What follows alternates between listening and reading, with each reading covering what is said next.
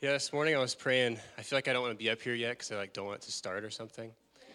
I was praying and just feeling like we don't have time to have a normal Sunday morning. Like we don't have time to just come and just do the thing and then go back home.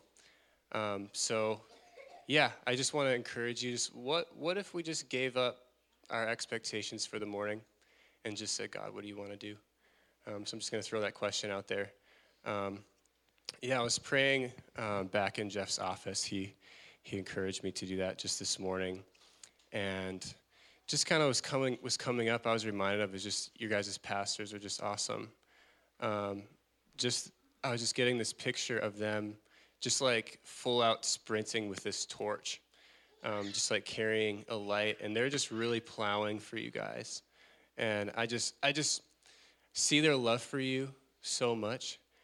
So Ellie and I, my wife, my family and I live in St. Paul. We give to this church. We pray for you. My own family is here, as Ginger said. And I actually talk regularly with Jeff. We have a rhythm where we call each other and we pray and we encourage each other.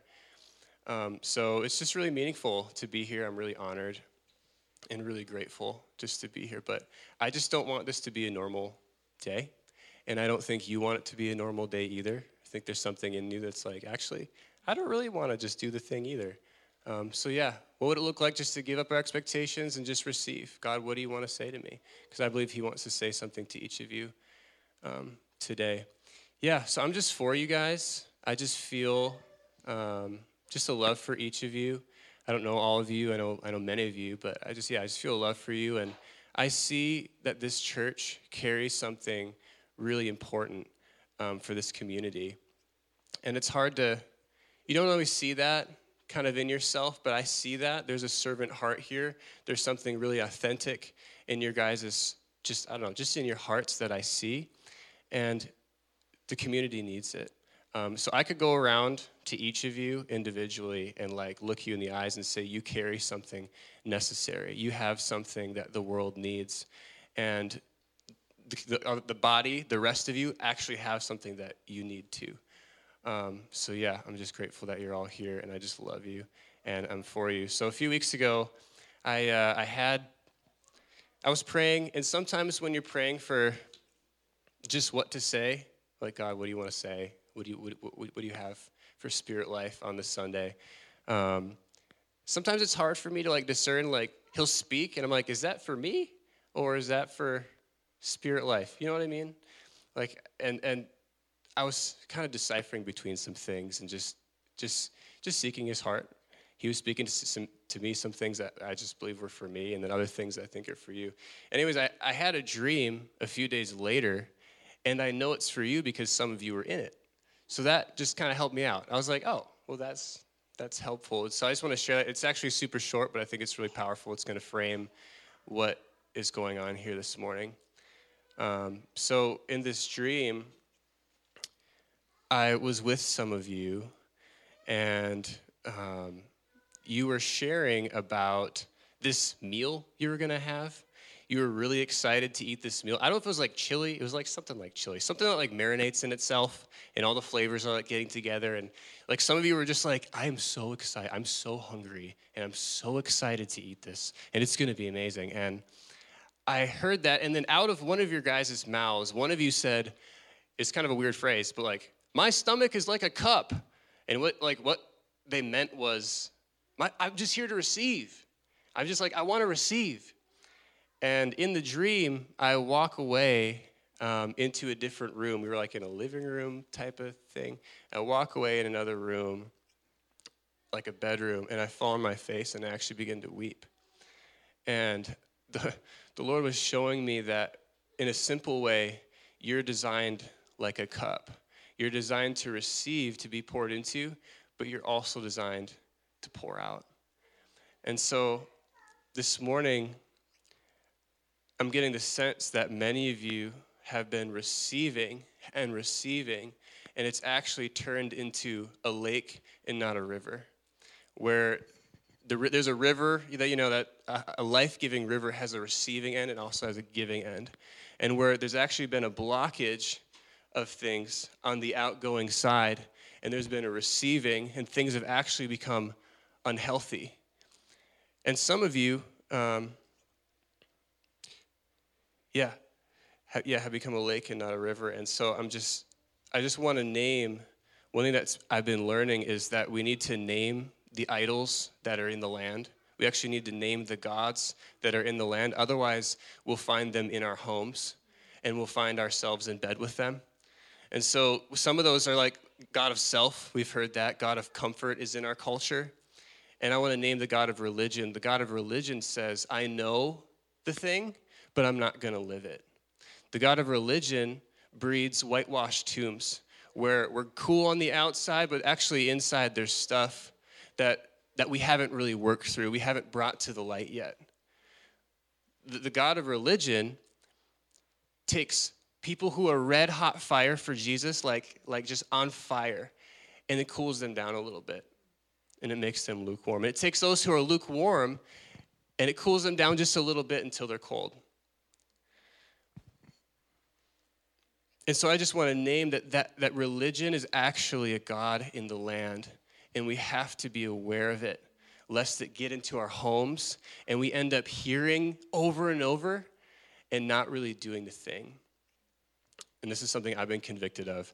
I'm not telling you to do this, but I even had the thought like, man, what if I didn't go to church again until I lived the message I heard last week? That would be crazy, right? I just feel like we need to stop reading through the whole Bible and just live something, Like just live something. Like take one verse and just run with it. And there are others of you that haven't been pouring out because you've yet to receive. Because you can't give what you don't have, Like for example, I was seeing a few weeks ago, I have a 2-year-old and a 6-month-old, and a few times anger was coming up. I have a 2-year-old. She just does kind of silly things sometimes. And I was getting frustrated, and I was like, man, what is going on here? And I was seeing, I can't give what I don't have, and I actually haven't sat recently with the reality that God is slow to anger with me. And I've been kind of like beating myself up. Like, he's probably angry with me. I probably missed it. And actually, I just sat with him. I was like, God, you are so slow to anger with me.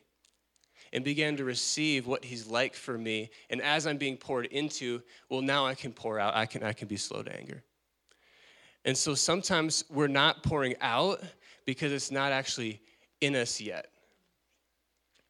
You can't give what you don't have. Sometimes we're not sharing the gospel because the gospel isn't in us. And I just want to name that. That's been something that I've been convicted of this past year. The Lord actually spoke to me and said, if you're not sharing the gospel, it's because you don't know the gospel. And I think what that means is we know it in our heads. We know a lot of things. But if it's not coming out of me, it's because it's not in me yet. I haven't become the gospel, and so I'm not sharing the gospel. And so then what we do, it's why evangelism is pretty hard for a lot of people, is because we try to be someone we're not. Like, we try to get the gospel out of us, but it's not really in us to begin with. And all of a sudden, we're trying to be someone that we're not, and it gets really awkward. You know what I mean? I've tried to do that. When the thing I'm saying isn't really in me, and then I'm like sharing it, I'm like, this is so weird. This isn't even me. Do you know what I mean? And man, I was so convicted maybe 6-8 months ago. It wasn't that long ago. The Lord told me that. And I was like, man, you're right. God, teach me your gospel. Teach me your gospel. Let the gospel be in me to a point where it's actually going to come out.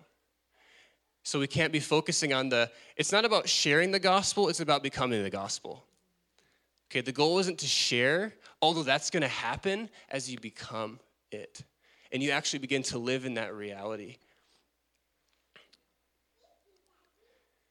And so the message today, I know that's like a challenging word, and I get that.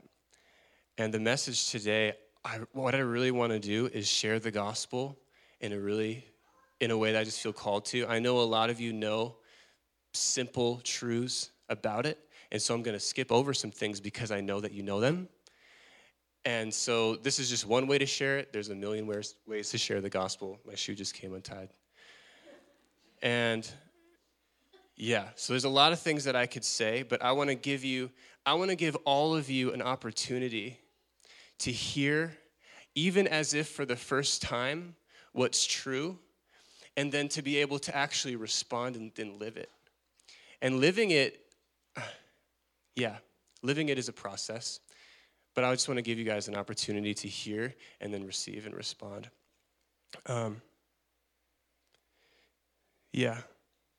So I just want to pray.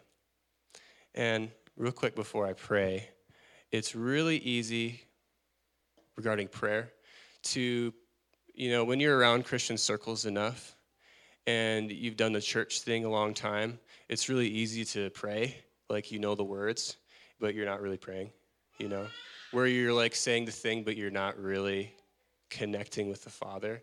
And one of my life goals, actually, I have very few, and probably this is the only one that I even name, is to mean what I pray. I want to be someone who means what I pray. I don't want to just stand up here and do a thing. I don't want to. That's not what I'm going to do. So just as we pray, let's pray. So I just want to partner with you and invite you into that. Let's actually look to the Father and see what he's saying and open our hearts to what he's doing. Thank you, Father. Thank you for this time. Thank you that you see each and every individual that's here. Thank you that you know them all, God. Thank you, Father, even for those that feel like they don't have a lot to give. I thank you, Father, that they can give you their attention, Jesus.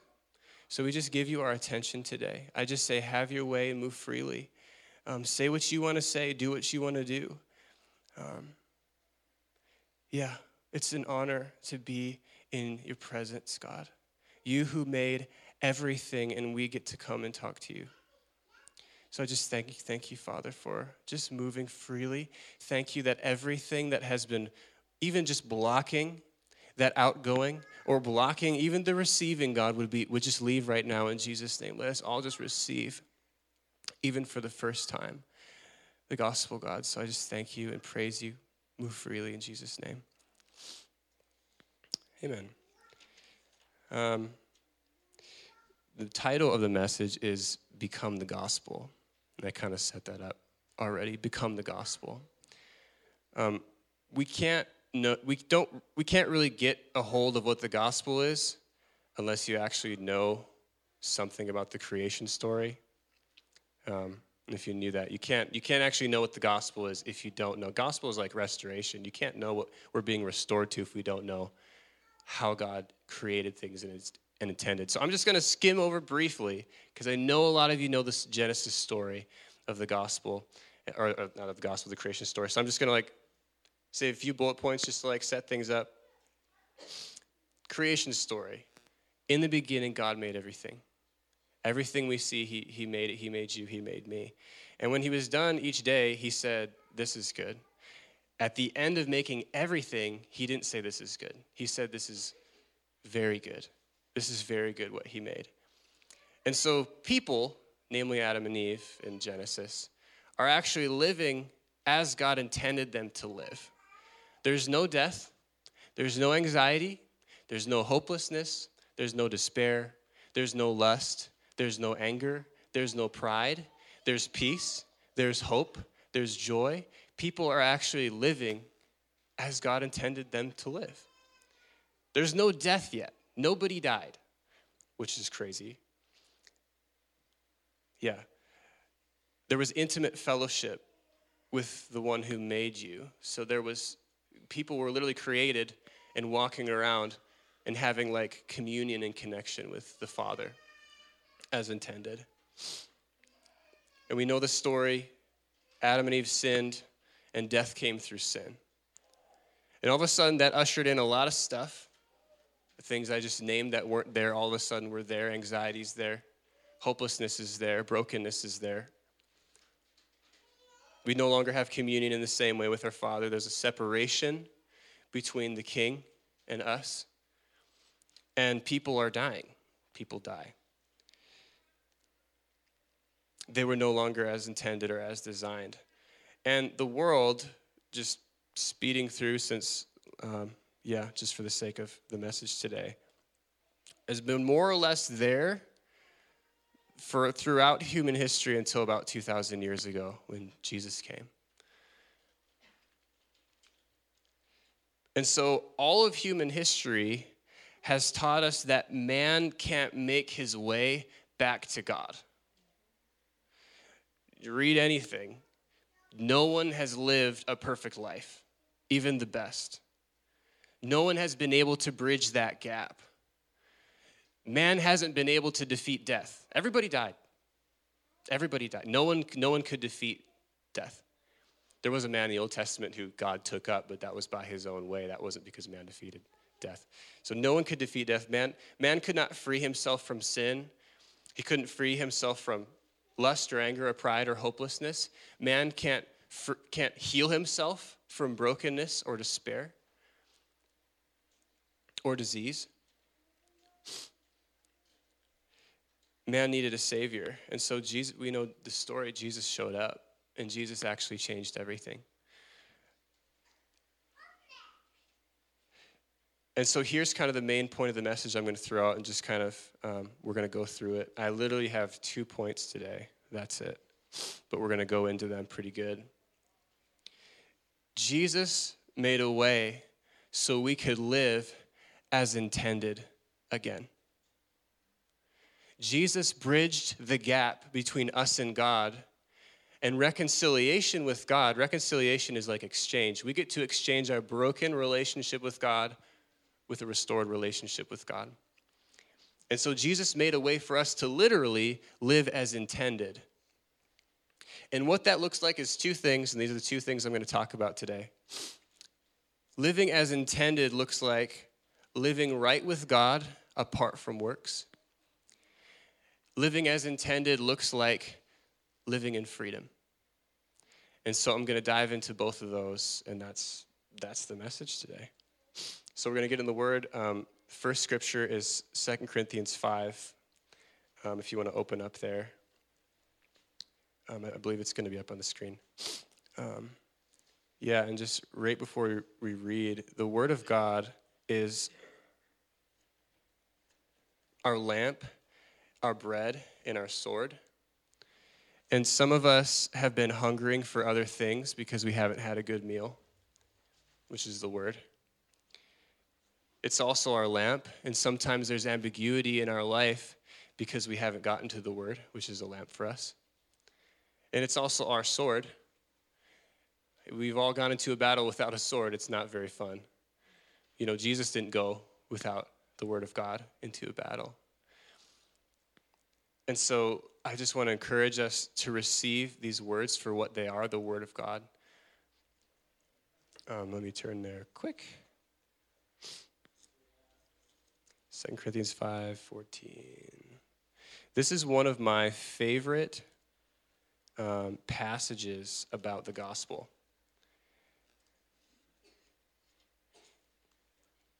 14 to the end of the chapter. For the love of Christ controls us, having concluded this, that one died for all, therefore all died. And he died for all, so that they who live might no longer live for themselves, but for him who died and rose again on their behalf. Therefore, from now on, we recognize no one according to the flesh, even though we have known Christ according to the flesh, yet we know him this way no longer. Therefore, if anyone is in Christ, he is a new creature. The old things passed away, behold, new things have come. Now all these things are from God, who reconciled us to himself through Christ and gave us the ministry of reconciliation, namely, that God was in Christ reconciling the world to himself, not counting their trespasses against them. And he has committed to us the word of reconciliation. Therefore, we are ambassadors for Christ. As though God were making an appeal through us, we beg you on behalf of Christ, be reconciled to God. He made him who knew no sin to be sin on our behalf, so that we might become the righteousness of God. I just want to highlight verse 19 real quick. It says, namely that God was in Christ reconciling the world to himself. He didn't count our sin against us. And then the very last verse says, he made him who knew no sin to be sin for us, so that we might become the righteousness of God. So the gospel is that Jesus made a way. This is one way of saying it. Jesus made a way for us to live as intended, and that looks like living right with God apart from works. And so I want to read two more scriptures, and it's going to be a little scripture heavy, literally just right here, so stick with me. The next one is Romans 3. It's the end of Romans 3. The first few chapters of Romans sort of lead up to this section, and then this section of Romans 3 sort of frames the whole rest of the book, which again is sort of a different reiteration of the gospel. 21 and 28. But now, apart from the law, the righteousness of God has been manifested, being witnessed by the law and the prophets, even the righteousness of God through faith in Jesus Christ for all those who believe. For there is no distinction, for we have all sinned and fall short of the glory of God, being justified as a gift by his grace through the redemption which is in Christ Jesus, whom God displayed publicly as a propitiation in his blood through faith. This was to demonstrate his righteousness, not our righteousness, his righteousness, because in the forbearance of God he passed over the sins previously committed. For the demonstration, I say, of this righteousness at the present time, so that he would be just and the justifier of the one who has faith in Jesus. Where then is boasting, it's excluded. By what kind of law? Of works? No. Of works? No. Of works? No, but by a law of faith. For we maintain that a man is justified by faith apart from works of the law. And I just have one more scripture, and I'm just going to open that up a little bit. One verse, Romans 5:1. This is in the Amplified. I love this verse.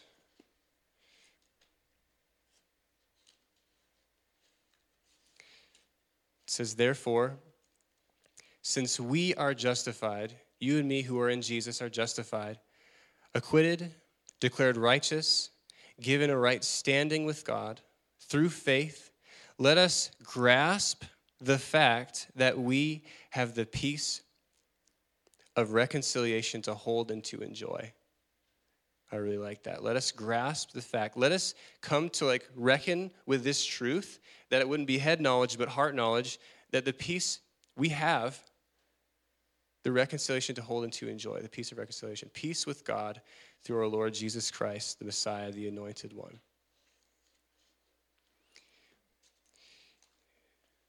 Living as intended looks like living right with God apart from works. This means when we get up in the morning, you don't have to read your Bible, you don't have to pray, you don't have to do anything to enjoy your Father. In fact, you can't do anything to get right with him in and of yourself. This is a simple reality that changes literally everything. And I feel like, personally, I'm in 5th grade in it. I'm just starting to wow, I'm right with you and I don't have to work. It's actually by faith. Now, I'm not laying aside works. I actually just gave a kind of a hard word, a challenging word about a dream where we're not doing work sometimes because things aren't in us. So there is to be action, but the thing is, we don't get right with God by our action, and that's what I'm pointing out. We're actually right with him. We don't have to do anything. And for a lot of us, and I can speak for myself, this has been in our heads and not our hearts.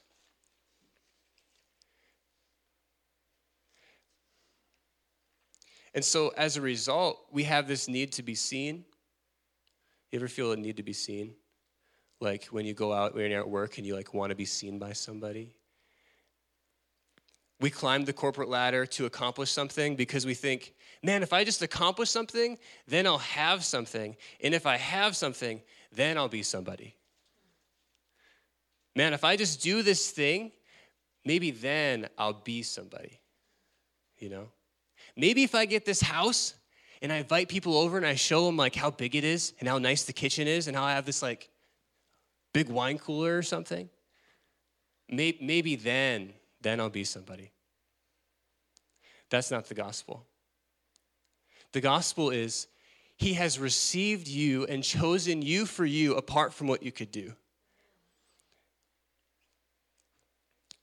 We try to earn love from others by looking a certain way. Anybody? Guys too. You want to look strong. You want to look like you have things together. You want to fit into the culture and not look weird. You know? But the King of Kings has literally chosen you apart from how you look or how you don't look. He's chosen the real you through Jesus because he's loved you. Man, that changes me. When I wake up and I'm like, you see me and you've chosen me apart from what I've done. Whether something's been done to me or I've done something, I can enjoy today. I don't have to accomplish anything. I can just be, I don't need to read my Bible enough. I can actually just enjoy you. It's almost like being in the garden, you know?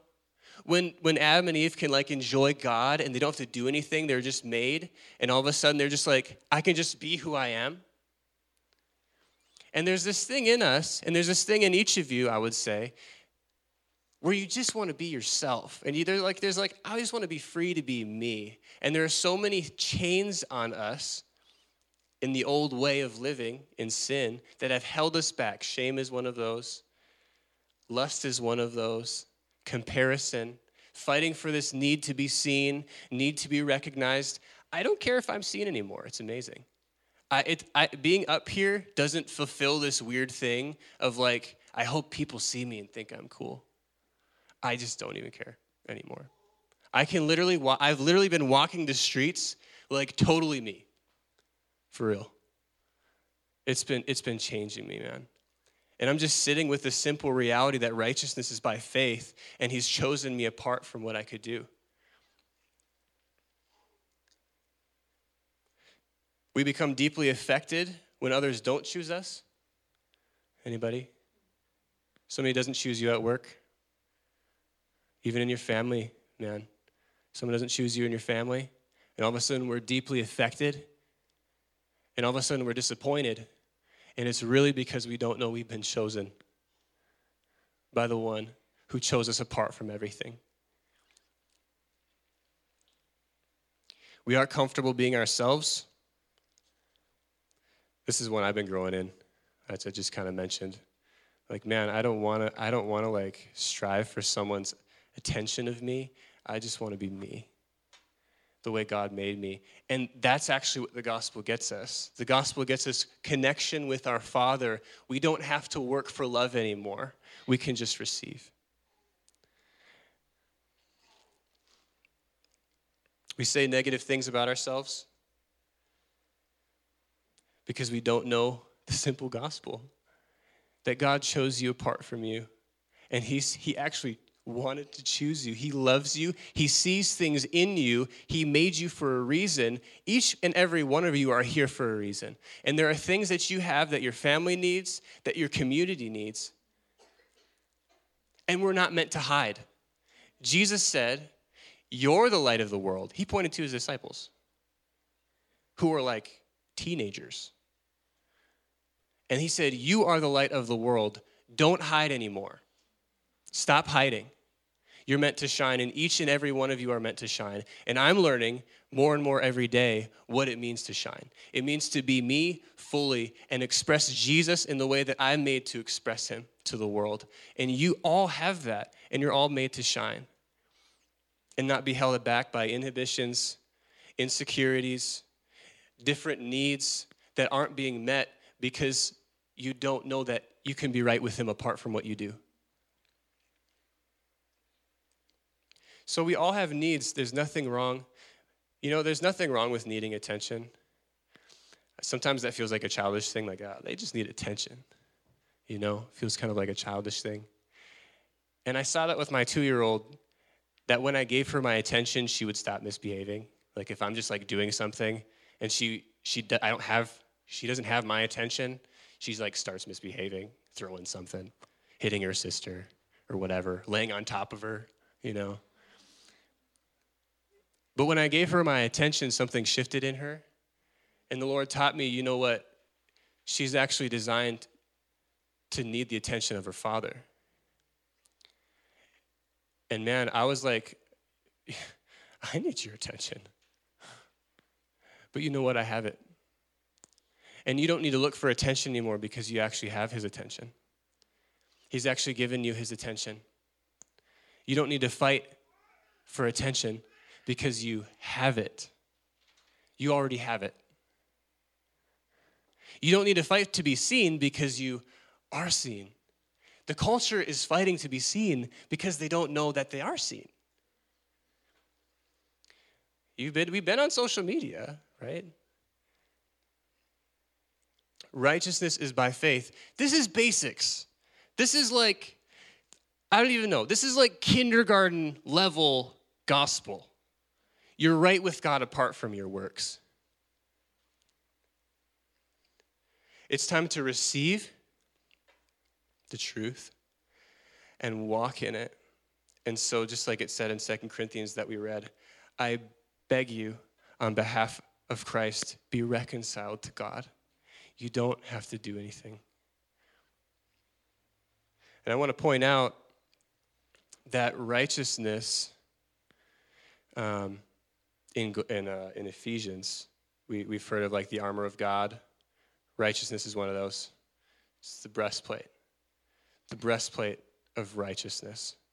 I think that's interesting. Imagine going into a battle and all of your vital organs are exposed, right?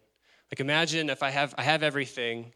I've got all the equipment, I've got the helmet, I've got the shoe things, I've got the weapons, whatever, and I don't have anything covering my vital organs. And yet I feel like this is what we do. We wake up and then we act as though we have to do something to get to God or to be seen or to be noticed or all the different things I listed. And then we get wounded so easily. You know? We get wounded so easily, our vital organs are just exposed. When actually, when we wake up in the morning, you know, here's a practice I've been doing. I've been waking up in the morning, the very first thing I do, I don't read. I just say, God, thank you. I don't have to do anything today. I can just be with you. I'm like fully seen by you. And I don't have to be seen by people. And all of a sudden, I'm freed up to see other people. Because I don't have all this stuff in my way, you know, where you have like stuff you're dealing with and you're going to Target or you're going to the grocery store and you're like dealing with your own stuff and you can't see the person in front of you because you're like, I want to be seen and I'm working through this and I have I'm dealing with lust right now or pride. And all of a sudden, I'm receiving the simple gospel that righteousness is apart from faith, and I'm freed up to see other people and to begin to notice people and see people for who they are, apart from what they've done, apart from how they look. All of a sudden, I'm not choosing people because they look cool, or because I think they're attractive, or because I think their personality is going to jive with mine. All of a sudden, I'm choosing people for who they are. I'm telling you, in the past year, my words have never had more weight in my entire life, and it's because I've been seeing people for who they are. I walk into the coffee shop, doesn't matter how they look, I'll say something, and words just fall into people's hearts. I've had people just break down at the coffee shop. I'm just like being there. I could give you story after story in the past year. Does this all make sense?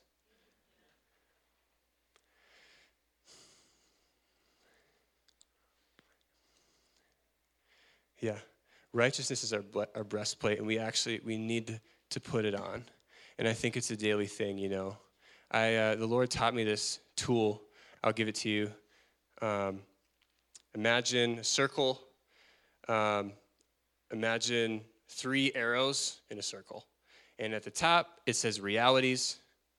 received result. Sometimes we're not seeing a result because there's a reality that we haven't received. There's truths that we need to receive, and when we receive them, they bear fruit and they become a result.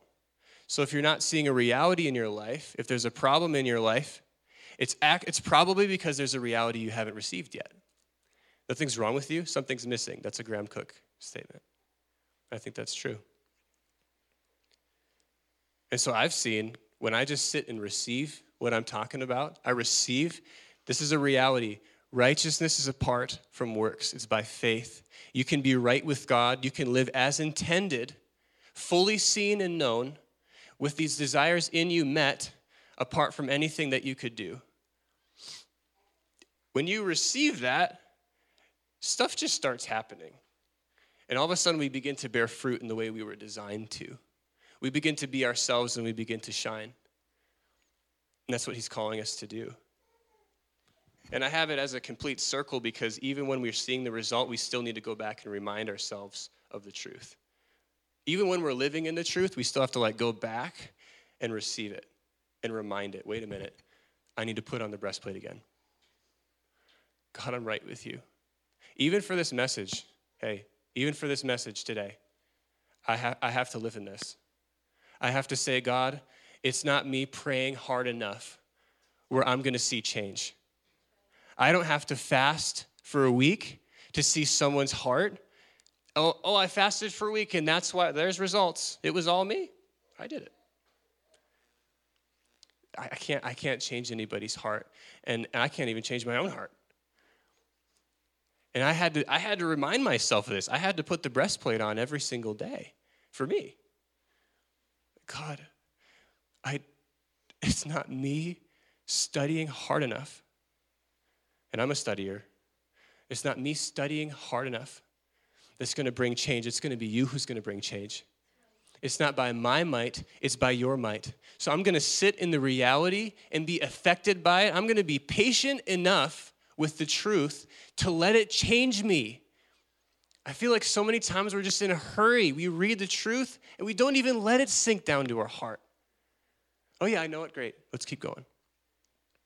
That's religion. Religion says, I know the truth and I'm not going to do it. Religion takes hot people for Jesus and cools them down and stops up the outgoing flow of the river so that we're just receiving. Feed me. Keep it coming. Give me the good chili. And you are like a cup. You're meant to receive, but only for so long, and then you're meant to pour out. Otherwise, it becomes stagnant. You know? I've been learning a lot of that personally. We have a home church. And I've been praying, God, I don't want to build an environment in my home where we hear the truth and we don't walk in it. But when you really live right with God, it changes things. It changes everything. This is fundamental. This is building blocks stuff. We can't be building spiritual houses if we're not haven't laid that, you know? So that's one. The gospel, in the way I'm saying it, is that Jesus came and made a way for us to live as intended, to shine for him, apart from anything that we could do. Adam and Eve didn't do anything. They were made. Number 2, living as intended looks like living in freedom. And I've kind of hinted at that a little bit. You know, we just read 2 Corinthians 5:17. If anyone's in Christ, he's a new creature. The old things have passed away, behold, new things have come. You're free from everything old. Newness is a lot like freedom. If everything's new, you're actually free from everything old. Romans 8, I think, is a scripture you guys have been going through. It says, Jesus is saying, if you continue in my word, then you are truly disciples of mine, and you will you'll know the truth, and the truth will set you free. Freedom. Discipleship is about freedom. He also said later on, by the way, we have a Holy Spirit who leads us into all the truth. That means we have his Spirit leading us into freedom. Does that make sense? So I want to read one more scripture here, Romans 6, 4 through 7. Quick. Okay.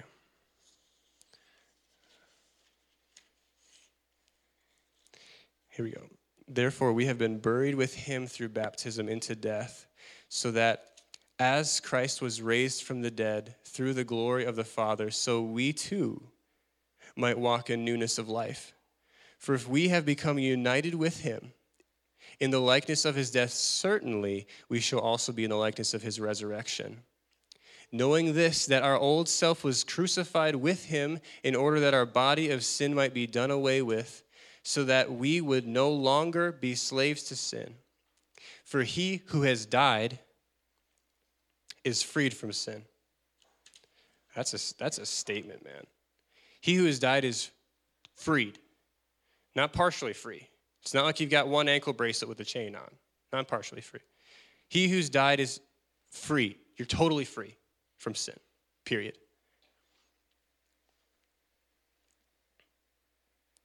This is another thing that I've come to practice in the morning. I keep dropping my mic. I practice in the morning is the first thing I say is, God, thank you that I'm right with you. I don't have to do anything. I'm fully seen and known by you. I don't need to be known by anybody else. And all of a sudden, needs get met in me. And then I thank him, God, I thank you I can live as intended, totally free from sin. You know, when Roger Bannister ran the 4-minute mile for the first time, we know the story. He's the first dude to run a 4-minute mile. Science was saying, you can't do that, and then he did it, right? People began to reimagine what was possible for humanity. Like, wow, people can run that fast, you know? I want to make a statement. When the impossible is seen as possible, it can be multiplied. And as soon as that barrier was broken, people just started doing it, running the 4-minute mile. Because the impossible was seen as possible. Oh, somebody did this? That was true for somebody. That means it could be true for me. I think I could do it, you know? And I think things aren't being multiplied sometimes because we don't even think it's possible, you know? We don't think that we can live free from sin. Jesus lived, think about the parallel with Roger Bannister I just said. Jesus lived a sinless life. He lived as people were designed to live in the garden, totally free from sin. Jesus did that.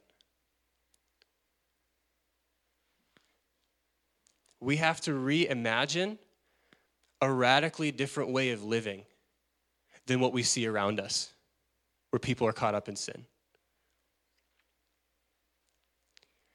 Instead, I feel like many of us, there's this phrase like, I'll never be perfect. And what we're really doing is we're compromising on something less than freedom. What we're doing is we're saying, I think I'm just always going to be chained to this. I think I'm always going to struggle. And I can relate. When I was a teenager, man, when I was first married, I didn't think it was possible to be free from lust. Just transparency. I was like, if a man came up to me and he said, dude, I never lust anymore, I'd be like, doubt it. But my imagination had to expand. And today I can say I'm totally free from lust. I don't do it anymore. We have to imagine something bigger. Partial freedom is not freedom. And I think many, and I'll say this to you, I know this is pointed, I'll say us, but I want to say you because I want it to be pointed. Many of you have brought a testimony to the world that the world has been able to chalk up to positive thinking. And it's because you've settled on something less than freedom. You've settled for something less than freedom. You're walking in partial freedom. And then when you go and you bring your testimony to the world, they're like, yeah, I can do that. I just need to think more positively. But when we begin to live in the truth, man, I can live free from sin just as Jesus did. All of a sudden, you walk into a grocery store and people see freedom on you. You know? You go to work and you're like, I'm not even prideful anymore because I've given up that way and he's made me new. That's actually possible. I just want to say that's possible. It's possible to live free from sin. Let me just throw that out there. We just read it. He who has died is freed from sin. It's just, I don't know what else to say. I don't know how to read that. I recognize sanctification is a process. I'm not getting around that. But I am pointing out that sometimes we've allowed the process to keep us from processing.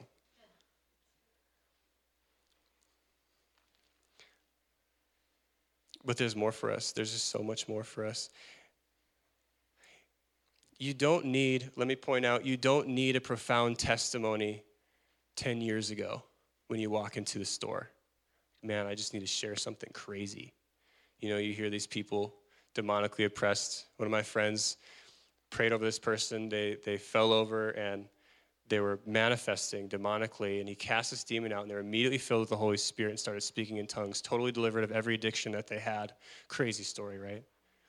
Another one of my friends prayed for a boy who was born totally blind in one eye, and she watched his eye open up.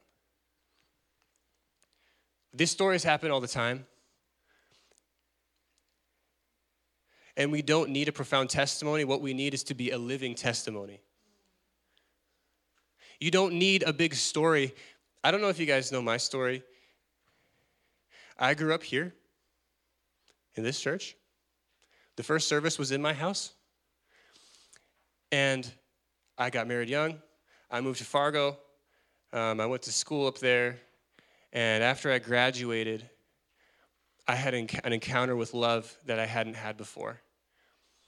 And I was tired of my life really in the way that I was going through the motions. I was getting up and I was reading and I wasn't really there. And I was praying and I wasn't really praying. And I was just tired with that. And so I went outside and I sat in this little patch of grass beside my apartment. And I said, God, do you have anything to say to me? And he spoke to me and he said, Hosea 2. And I didn't know what that was. I grew up in the church. And I've heard of the book, but I was just worried it was a genealogy or something. And I began to read it, and the Holy Spirit opened my eyes to what was being said. And I was totally undone. The first half of the story, God is just pouring out his heart to his bride, Israel, who is running after everything else, who doesn't love him, but is literally sleeping around with everything else. They say, I'm the bride of Christ, and then they go and they sleep with somebody else. And I was like, that's me. I'm not living the way that I want coffee more than you, I think. I think I want to be with my wife more than you. I think I want to be with my coworkers more than you, God. And I felt this conviction. And then the second half of the chapter, I'm expecting condemnation, a God who judges me. And he said, I'm paraphrasing, you're not going to call me master anymore. You're going to call me husband. And I'm going to come down and I'm going to serve you. And I'm going to love you in your mess. And I'm going to pursue you until you can't even think about those other things you used to run after. And I was met with the God of love. Only days later, my wife actually left me. And I ended up living out that story. I was given a revelation of the love of God and then an opportunity to walk in it. Am I going to pursue my bride? She just started cheating on me. She started getting involved in drugs. I'm by myself in my apartment. I don't have community. And the King of Kings is reminding me every day of his love. Like only days before this happened, he shows up and he gives me revelation of his love, and now I'm walking in it. And I get to pursue my bride even though she doesn't deserve it because I didn't deserve it. And let me tell you something, that's a powerful story. And I have that. And no one can take that from me. But if I'm not a living testimony for Jesus, it will do no good. I can give a story, but if I'm not a person of love, the story's going to fall flat. You with me? We have to become the gospel. We can't just have a story. We have to be people who genuinely love others, who don't just walk past our neighbors. Love doesn't wait for an opportunity. You know that? Love makes an opportunity. Do you know that? Sometimes we're waiting. Man, if I get the right, maybe I'll pray for them. If they just walk by me at the right time. Love makes an opportunity.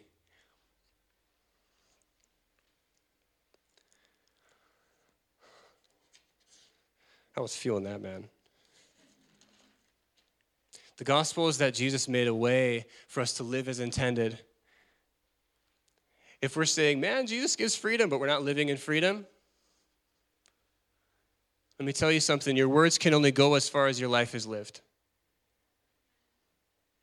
The Holy Spirit can still use your words, and he's done that, you know.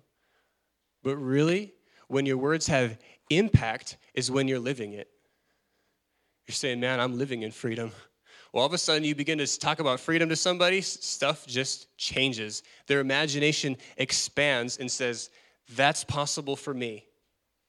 I can do that. If you can live in freedom, that's possible. And it's only through Jesus. And I can say today, man can't free himself from pride, but I'm free from pride today. Man can't free himself from lust, and I stand before you today totally free from lust. And that wasn't my story, man. I was all caught up with stuff.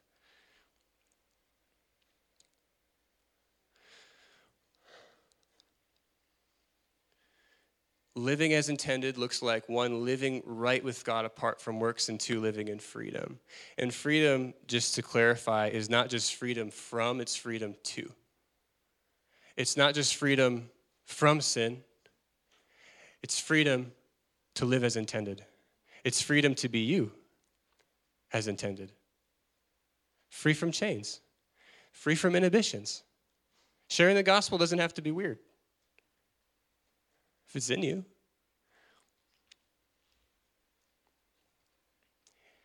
I want to see, my heart is just to see you shine. I want to see you shine.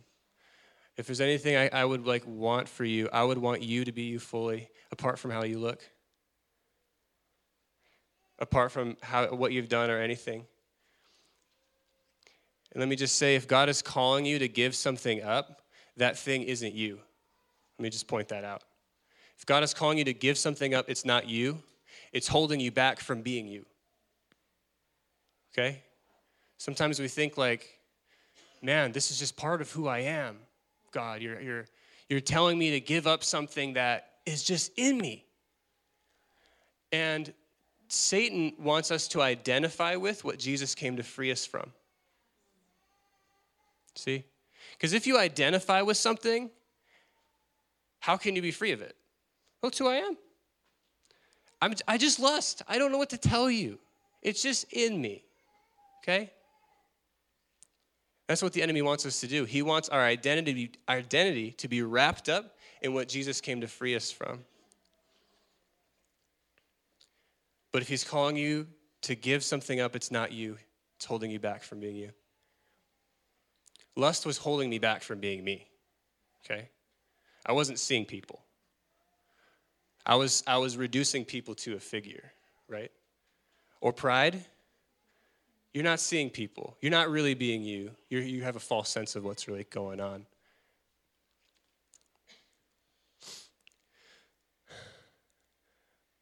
The past year, I have done more evangelism than in my entire life. And it's because I don't have things holding me back from seeing people anymore, and I'm just receiving the simple gospel. Just imagine, just want to paint a quick story, maybe. Sure, I think we have time. Maybe not. Let me look. Yeah, that's cool. I'll share it. Imagine being dropped in a city, and you don't know anybody, and you have a new job. Let's say you didn't have a family. You have new friends. Everything is new, let's just say. New car, no history. Like anyone who meets you, they're not going to see you for how they previously experienced you. It's kind of fun because you could just be whoever you want. You know? You could just walk into a coffee shop, be somebody totally different, have no history with anybody. I went to downtown Chicago for some school, for a class for my job, and a beautiful city. And I'm walking through, and I was feeling like that. I was like, this is crazy. I could be anybody. I could say something crazy to that guy, and I would never see him again. And the Lord was teaching me this reality that that's actually me now. I don't have a past anymore, but I do have a history with God. I don't have a past, I just have a future. And anything done in my past, it doesn't hold me back. I know people who went through what I did with their spouse, and 20 years later, they're not free. But freedom's possible. And I'm not held back by what I've done or what's been done to me because of Jesus. And we can live that way, man. We can walk out this door totally free to be us, to live as intended, as in the garden. That's the gospel. Like, we all know there's something in us that's like, man, there's something in me that I'm just not designed for anxiety. You ever feel that? I'm just not designed for anger. Like, I don't even like it. I'm not designed for, you're not designed for those things.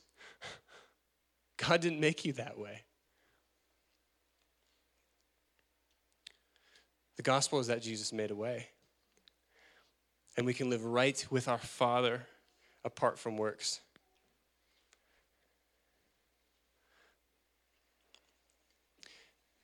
Just hang with me.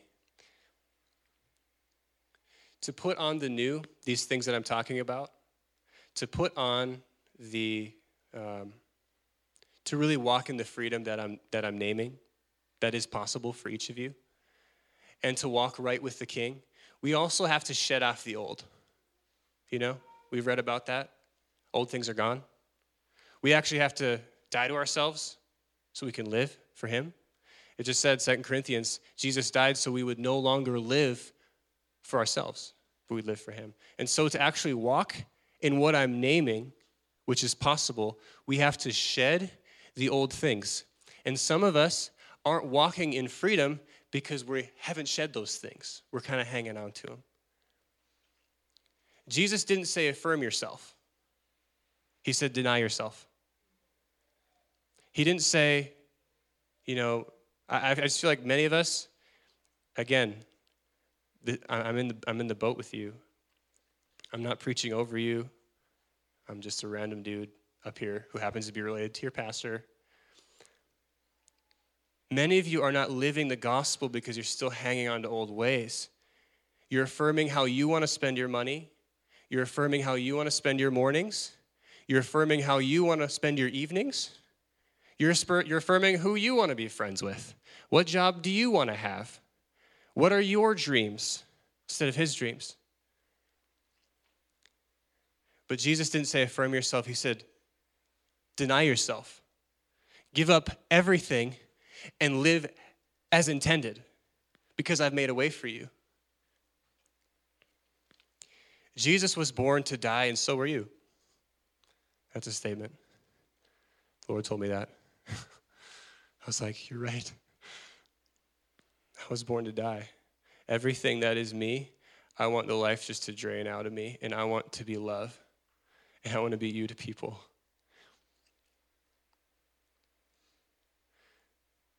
Your life hasn't been a testimony. Your life can't be a living testimony until it's a living sacrifice.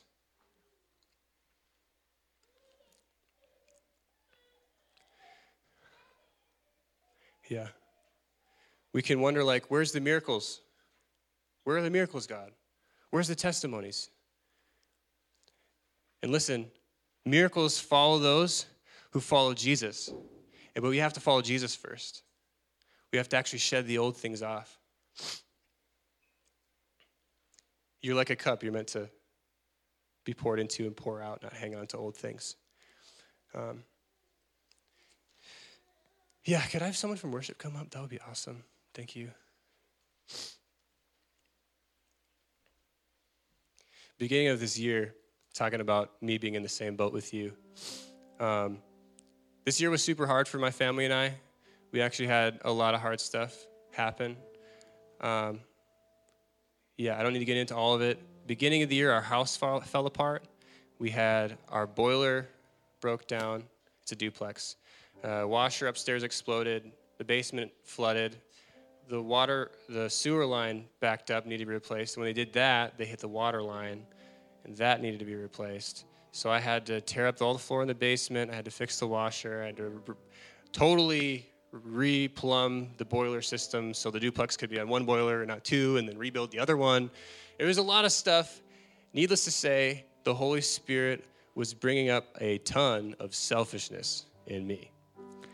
I had a full schedule. I was working a full-time job, and I'd come home and I'd be in the basement all night, not seeing my girls. And I was like, God, why me? Why? No one else knows how to do this. Why do I have to do this? We can't afford to hire it out. This would be like $50,000. And a lot of selfishness was coming up. God, why am I doing? I don't even want to do this. I want to be with my girls. My wife gets to be with my girls.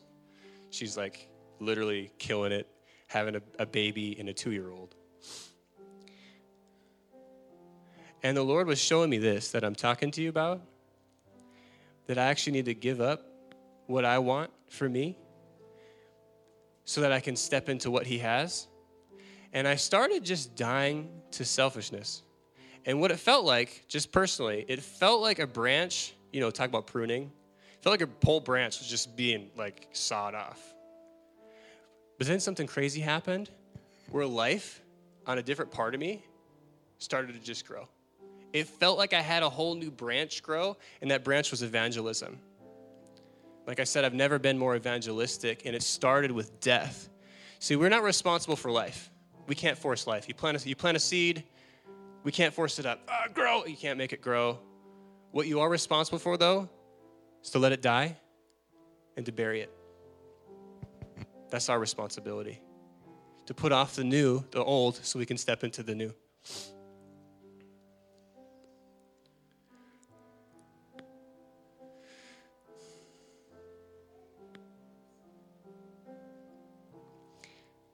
I just see that each of you has something that the world needs, and I want to see you shine. And we don't have time just to do a normal Sunday. We don't have time just to read our Bible and not sit with it. We don't have time to not walk as God intended. Yeah, and I was just getting the sense that the Lord wants some of you to begin to expand your vision for your life. That you've had limited imagination, and you need to let your imagination grow a little bit and begin to think, man, what would it look like if things were different? What would it look like if I didn't struggle with this anymore?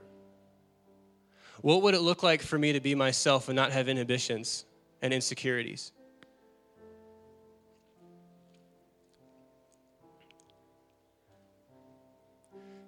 Yeah. Because I see, man, Jesus is saying to you, you are the light of the world. Don't hide anymore. Let me tell you something. This city can change because of you. It can. And we need to expand our vision to see that we do have what it takes, shed off the old, and begin to walk in freedom, living testimonies, so that everywhere we go, people are affected. It's not just you're waiting to say something special. It's you being you because you're living in it. If all of you did, this city would be totally different if we all began to live in that. And I'm talking to myself. You can change this city. This church can change this city. But some of you have thought too little of yourself for too long, and God is saying, you're the light. It's actually you. You're the light. I've put things in you that people need. Stop hiding. Let's shed things off and begin to live as intended. It's so fun. Let me tell you, it's painful to get a limb cut off you. I feel that. It's painful. It hurts. But it's worth it, man. When you begin to live in freedom, I can't say it enough. So real quick, I would love to pray for all of you. I thank you that I don't have any mystical anointing. But anything that happens here is because you did it. It's because you did it. It's not because I prayed hard enough and made something happen. So I just pray for each and every individual right now in Jesus' name. I pray for activation, God. I pray that every dam would just burst, and no more would there be a head knowledge without a heart knowledge.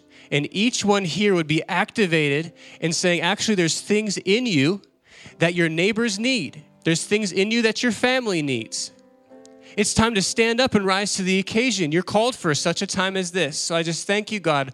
Right now, would you activate this body, spirit life, give greater vision, Jesus, to say we can actually change the city.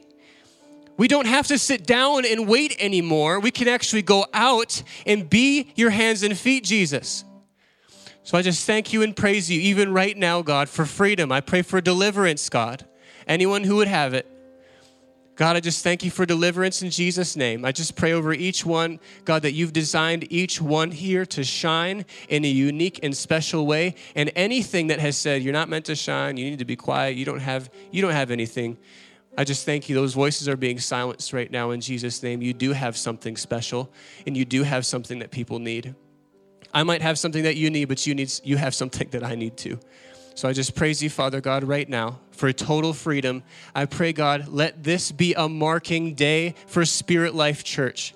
Let there be a shift today, God, where we would be life-giving streams to the community looking for needs, not asking what's my call, but what needs to be done, and actually being hands and feet, God.